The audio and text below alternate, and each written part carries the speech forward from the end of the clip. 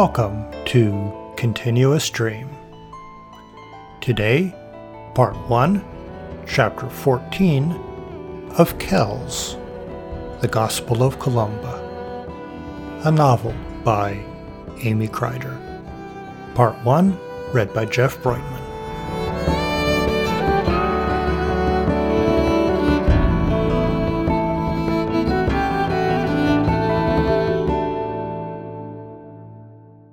Chapter 14 The Pen of God.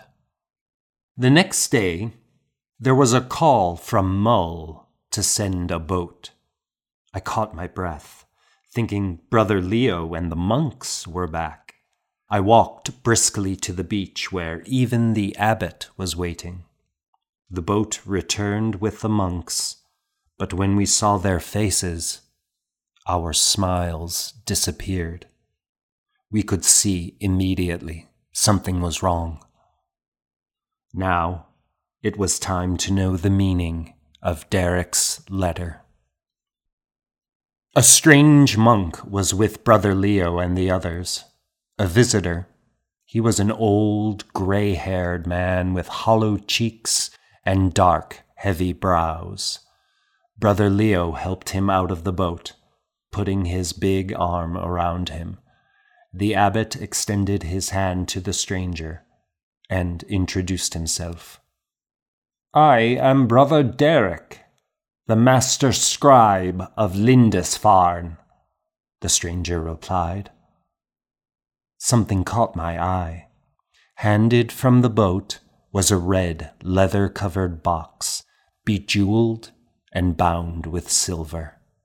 It was the gospel I had seen all those years ago, that I had ached to emulate and outdo. I had ached for it, and now it was before me. "May we address the brethren?" asked Derek. "We have news. Terrible news." We walked up from the beach, the old scribe trudging heavily. We went into the refectory, and the abbot sent to have the bell struck. As monks filed in, the abbot sent out 2 or 3 to gather all the monks from their chores around the island.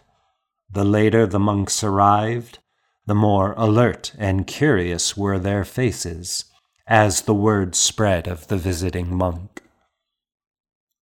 We stood around the tables, and Brizal led us in prayer, as the monks pulled back their cowls to look up at the visitor, who stared off as if he didn't see us. The abbot said, "This is Brother Derek, the master scribe of Lindisfarne. He asked to speak." Derek frowned and bent forward, staring at the floor in front of the assembly. His voice was hoarse. "Lindisfarne has been met by a horrible calamity. Pagans from across the sea came in great ships, bringing fire and death." Derek stopped for a long pause, his eyes vacant, as the shock and fear came back to him. "It was a fine day. The pastures were green and rich, and the cattle nudged the grass and cropped the sweet clover, not knowing their fate, as we did not know our fate. The sky was clear, yet we heard a strange sound as of thunder. It came from the sea. We looked to each other in wonder, and gradually all came out to look over the waves. A dozen ships, huge and slender as knives, cut the waves, rowed with a bank of oars like a forest. They sang in a strange language to the beat of the oars. We saw the boats turn toward our beach, and then men the size of giants leapt ashore.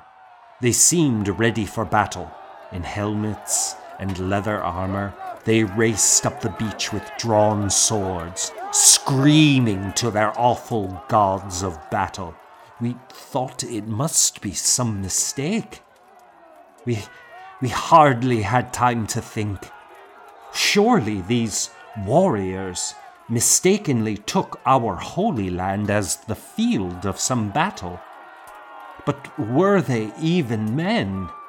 They seemed to be the very spirits of war, demons. Their eyes glowed, their thick necks strained with their screaming. We raised our arms. "Stop! We are monks, men of God!" we shouted. We raised our arms in supplication and fell to our knees to show them we would not fight. We held up our crosses and rosaries. Their swords passed through us as if we were grass to be mown down. They used their swords like scythes, and our humble crosses flew in the air to be caught in their laughing grip. I was not in the front. I had time, though it was time measured in grains. At first, I ran toward the church, but then I turned. I was going to beseech God there, but suddenly, in a flash of wordless understanding, I knew they were after treasure, that there was treasure in the church that I could not protect. It was men I had to save.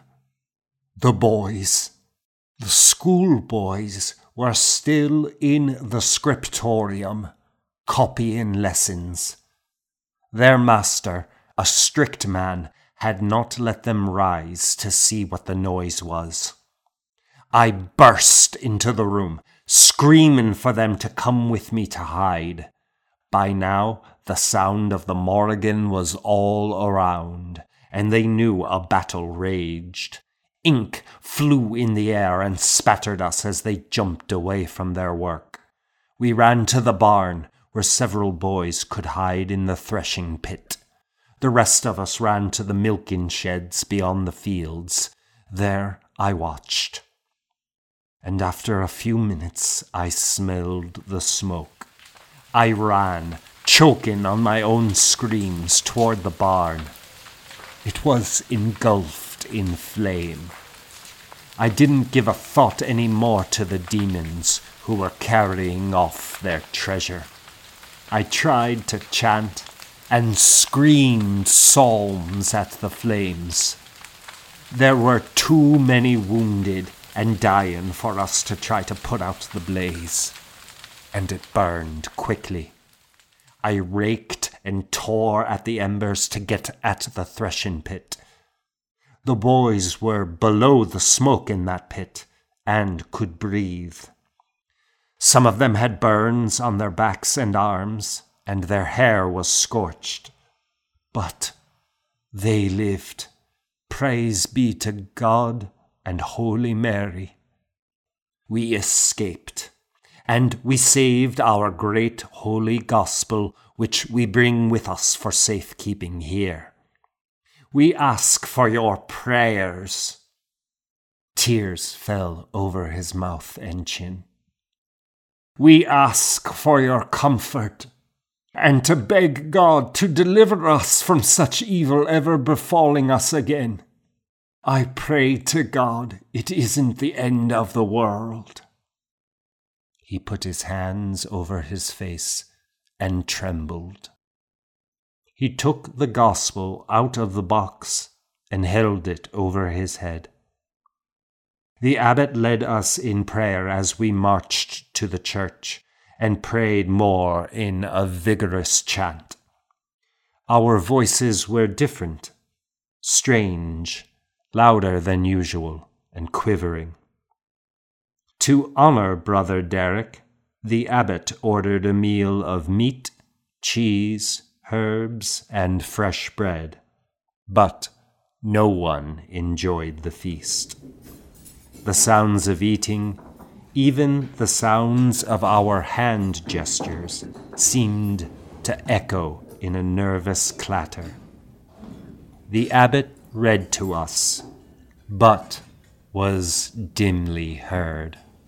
Sensing our distraction, Brizal stopped and said, "Perhaps you may make an extra confession to your Amchara today, after the meal." If this was permission to talk, the monks took it fully. The monks gathered in groups of 2 or 3 all over the island and asked, "What of us? We too have silver and treasure for plunder." There were whispers that we should cast the silver into the sea, and some even suggested we should fashion weapons to defend ourselves against attack. I heard snatches of these conversations. I stayed to myself, and then went into Columba's tomb to pray in silence. The next morning, after the meal, Brizal stood before us with Derek and the great gospel that Derek had brought from Lindisfarne. "Though we honored our guest with a feast yesterday, now, with such a tragedy that has befallen our brothers, he asks to do penance, and I agree." We rose and followed Brizal and Derek out and marched around the island, stopping at each holy spot to pray. We circled the island 3 times and gathered together at the Bay of the Dead. Brizal said, "Let us remember on this shore where the dead land, those who have been cut down. Let us do penance in faith that God will have mercy." All heads bowed in prayer, except mine, because I glanced upward at the gospel that Brizal held above. I felt a hand on my elbow and turned to meet Gormgall's eyes.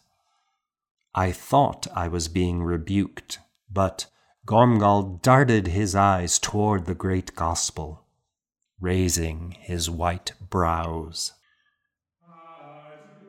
Brizal led us up the road of the dead to the cemetery, and we chanted among the standing stones until it was time to file into the church and chant more. For our penance, there would be no second meal. We would offer prayers in constant vigil.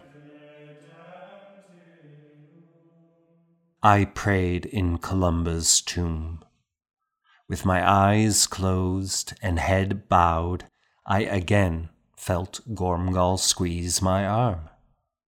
Gormgall knelt beside me, his thin face more hollow than ever, his eyes burning.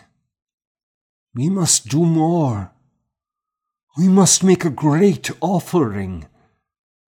"You know what we must do," he said. I didn't know. I wondered what more I could sacrifice. I felt I had given up everything I possibly could.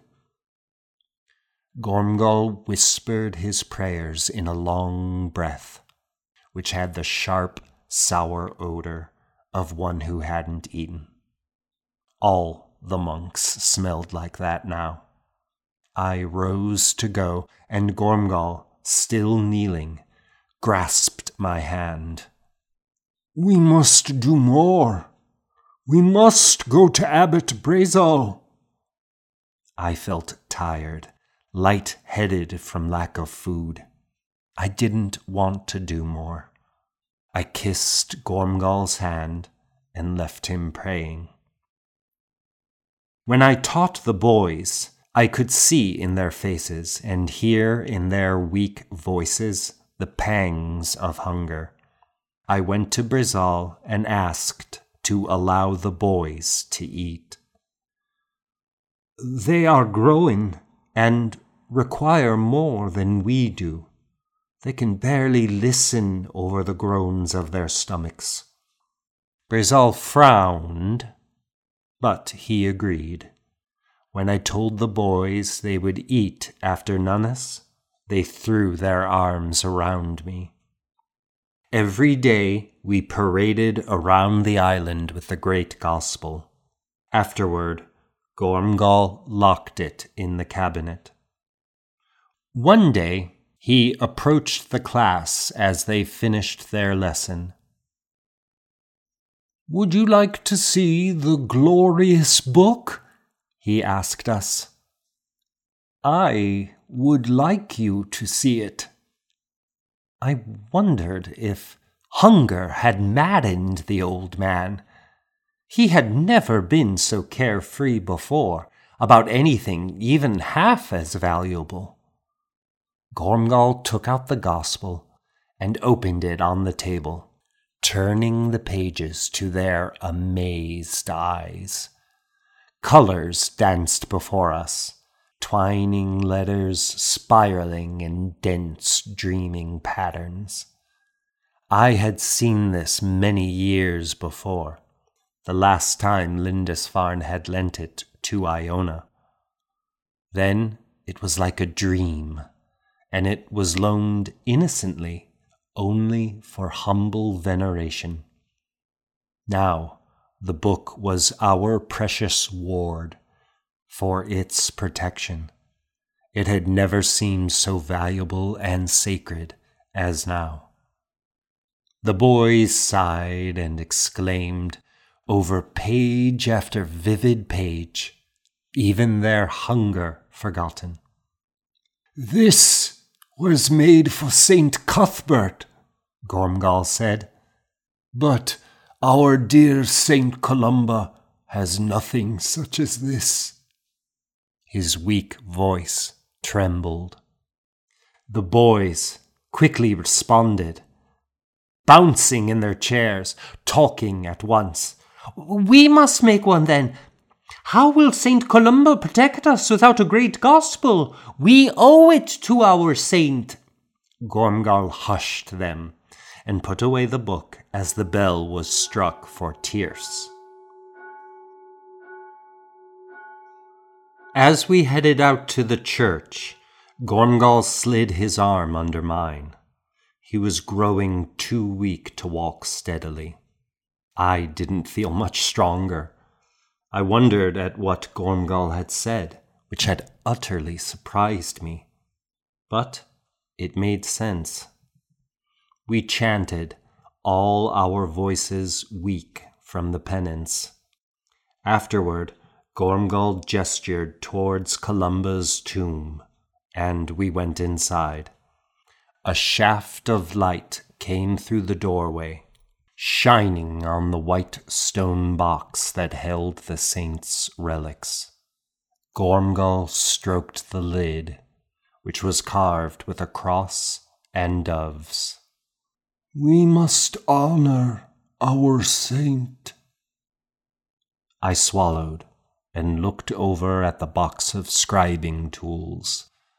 I felt ashamed remembering the previous year, when I had first arrived, so full of excitement to do it, so full of pride. "I don't know," I said. The dark room was humid with our sour breath. I needed fresh air and light. This tomb had been a place I had come to often in despair, and now it felt heavy and cold, and I had no more answers now than I did before. "Dearest brother Connachtach, I need your strength. We must raise up our saint. You have come from pride to doubt, and now you must come to your simple faith. There is nothing but faith. There is no Connachtach, no Gormgal. There is only our work and our offering. He fell into my arms, and I held the shaking old man. The feeling I had the day I plowed the field began to swell in me again. Yes, yes, let us go into the light. Clinging to each other, we went outside. It was strange that the day was so fine, the sun so bright and warm, the waving grasses golden in the autumn day. Soon it would be Martinmas again. If there were a gospel to be made, there was much to arrange and hides to prepare. Gormgall straightened up. He, too, seemed refreshed by the glorious day. Let me speak with some of the others, I said. Gormgall made the sign of the cross over me and went into the house. I walked to Columba's Bay, where many of the monks had been building their piles of stone. A stone for each sin. Marcus and Reuben were there among them. Reuben was crouched on the stones, sifting through them with a distracted, vacant look, while Marcus threw stones onto his pile angrily. I tapped Marcus on the shoulder and motioned to Reuben, and the three of us walked a little way up the hill from the pebble beach. Brother Gormgall thinks we should create a great new gospel for Saint Columba. I feel awkward suggesting it, I told them. Marcus rubbed his dirty hands together. I have always wanted to. Reuben glanced sideways at him. This is a sacred undertaking, and a great burden. It would be a glorious offering, Marcus said. I think now is the time to take this action. Reuben looked from me to Marcus. Can the monastery afford to take this on? What will Abbot Brizal think? There is only one question, Marcus said. Are we ready? He put his hands on each of our shoulders. I say, we are ready. We climbed over the hill and down the road to the abbot's house. On the way, we stopped at the house, where I gestured for Gormgall to follow. At the abbot's house, Jeremiah answered our knock with a quizzical air. The visiting monk Derek was with the abbot, sitting on a low stool, his head bowed in contemplation. When we entered, he stood and bowed to us. The abbot also stood. When we kneeled, he motioned for us to rise.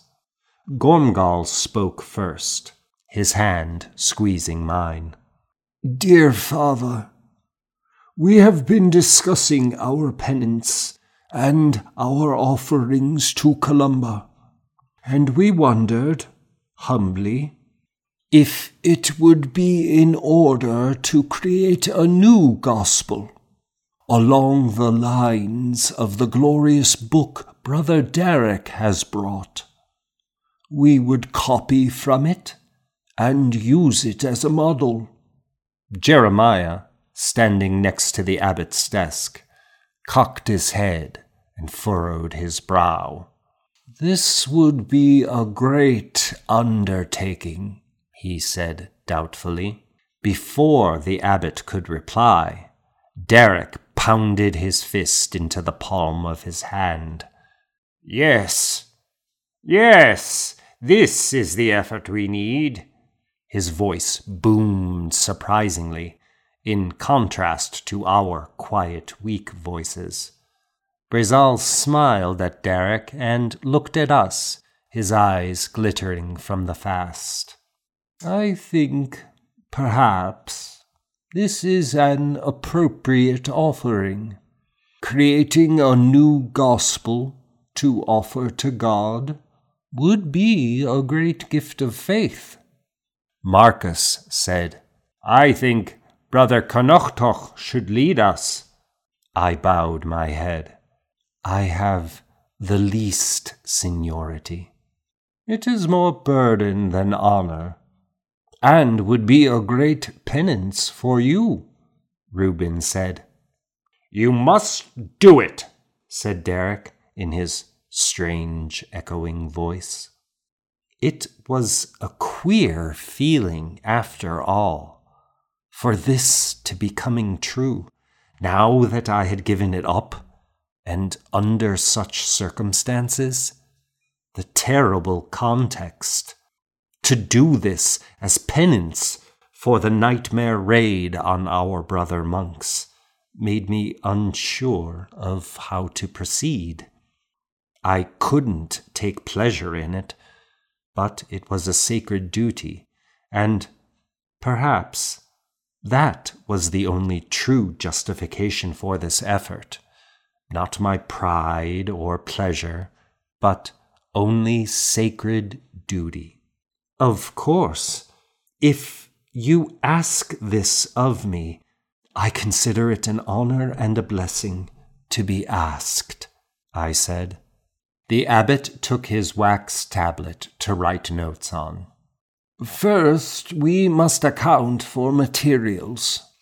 How many hides will it take? At least 150, Marcus said. Reuben nodded. We must send an envoy to the High Chief at Dunard to tell him our plan and ask for hides from all over the land of the Dalriata. We have no time to lose then, to get this donation arranged before the autumn slaughter, Brazal said. We must send men of rank to show our respect. I think Gormgal should go. His enthusiasm will sway the chief to our need. Let me go as well, Reuben said. Gormgal is very old. I am not so frail, Gormgal said, his strained voice a croak. Very well, and a boy to serve you. Kayla, I said. I felt that curious Kayla would enjoy traveling such a distance. Brazal nodded. Go over your store of inks and paints and determine what we need. Now that Brother Leo has returned, you don't need to teach. Gormgal slid to his knees. Thank you, sweet Father, for blessing this labor. The abbot stepped around his desk and gave Gormgal his hand to kiss. We all went down on our knees and kissed his hand as well. When it was my turn, the abbot patted the top of my head with tenderness. Before Vespers, I took a coracle and rode to the other island. I hadn't been there since July. The rocky shore glowed in the late afternoon light as I landed. I paused at the top of the hill above the green. The children were holding hands in a circle, singing.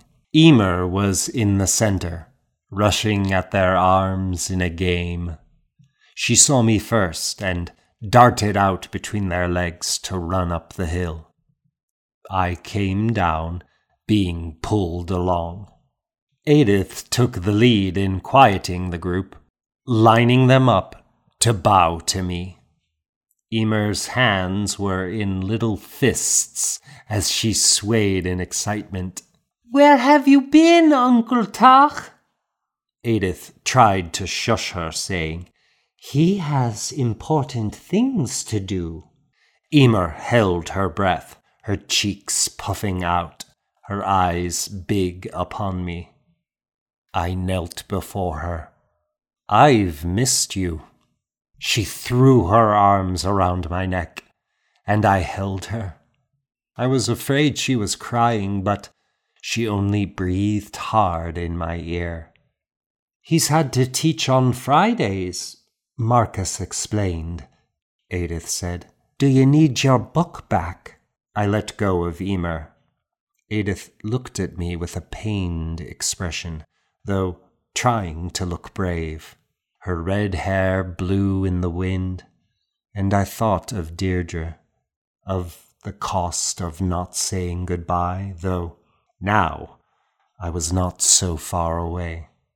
She twisted her hands and said, I could go in and get it for you. But I knew in her face she didn't want to give it up. You may keep it, if you take very good care of it. Her face relaxed, and she beamed at me. Morgan had come out by then and stood with her arms folded. We're glad to see you, she said, but I have a feeling this isn't marking a return. I stood up, surrounded by the children. I wanted to be able to talk to Morgan alone. I didn't know if she knew of the raid. Perhaps Marcus had told her. As the Women's Island held no treasure, I thought they were safe if the raiders came here. The raiders would seek the church and its silver. Morgan's face was set, as if she already knew what I had come for. We're going to create a new gospel. I will be very busy. Morgan nodded. Edith grasped my hand, laughing in wonder. Will we be able to see it? I didn't know. But I said, someday you will be doing holy work. Yes. So I have come to say goodbye. She stood back and put her arm around Emer, taking Morgan's hand with the other. Her face was serious, and she nodded slowly. I looked at Morgan, longing to say more, longing, perhaps, to hold her.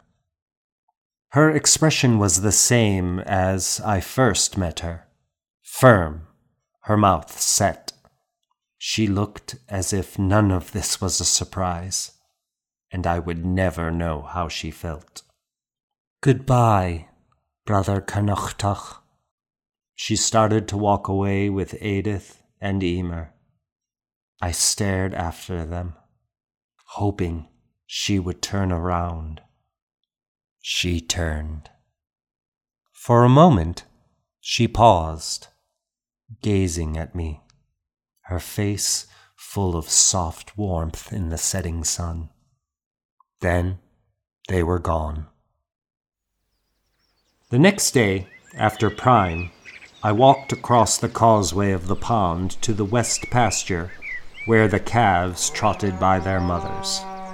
I stood by the fence and counted them, and looked them over. Reuben joined me. Are you pleased? Reuben asked. Not that our brothers were slaughtered. Of course. Reuben leaned against the rail, weakened by his penance. Yes, it is done out of tragedy. We can only hope it will bless the work all the more. We must fill it with our love, rather than our grief, I said, putting my arm around him. Yes. That is the story I wanted to tell you, Kayla. My confession. A calf, springing over the grass, bounded up to us.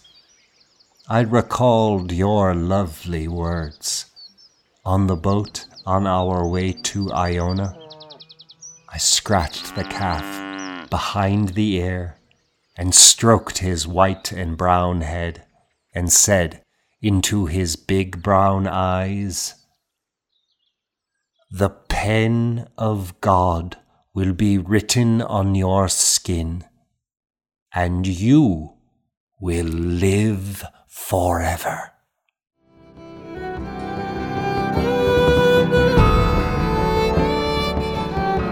To be continued.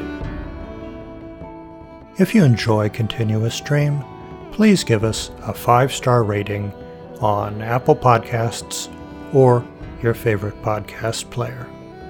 For other ways to support the show, please see the show notes or visit www.continuousstream.com. Thanks for listening.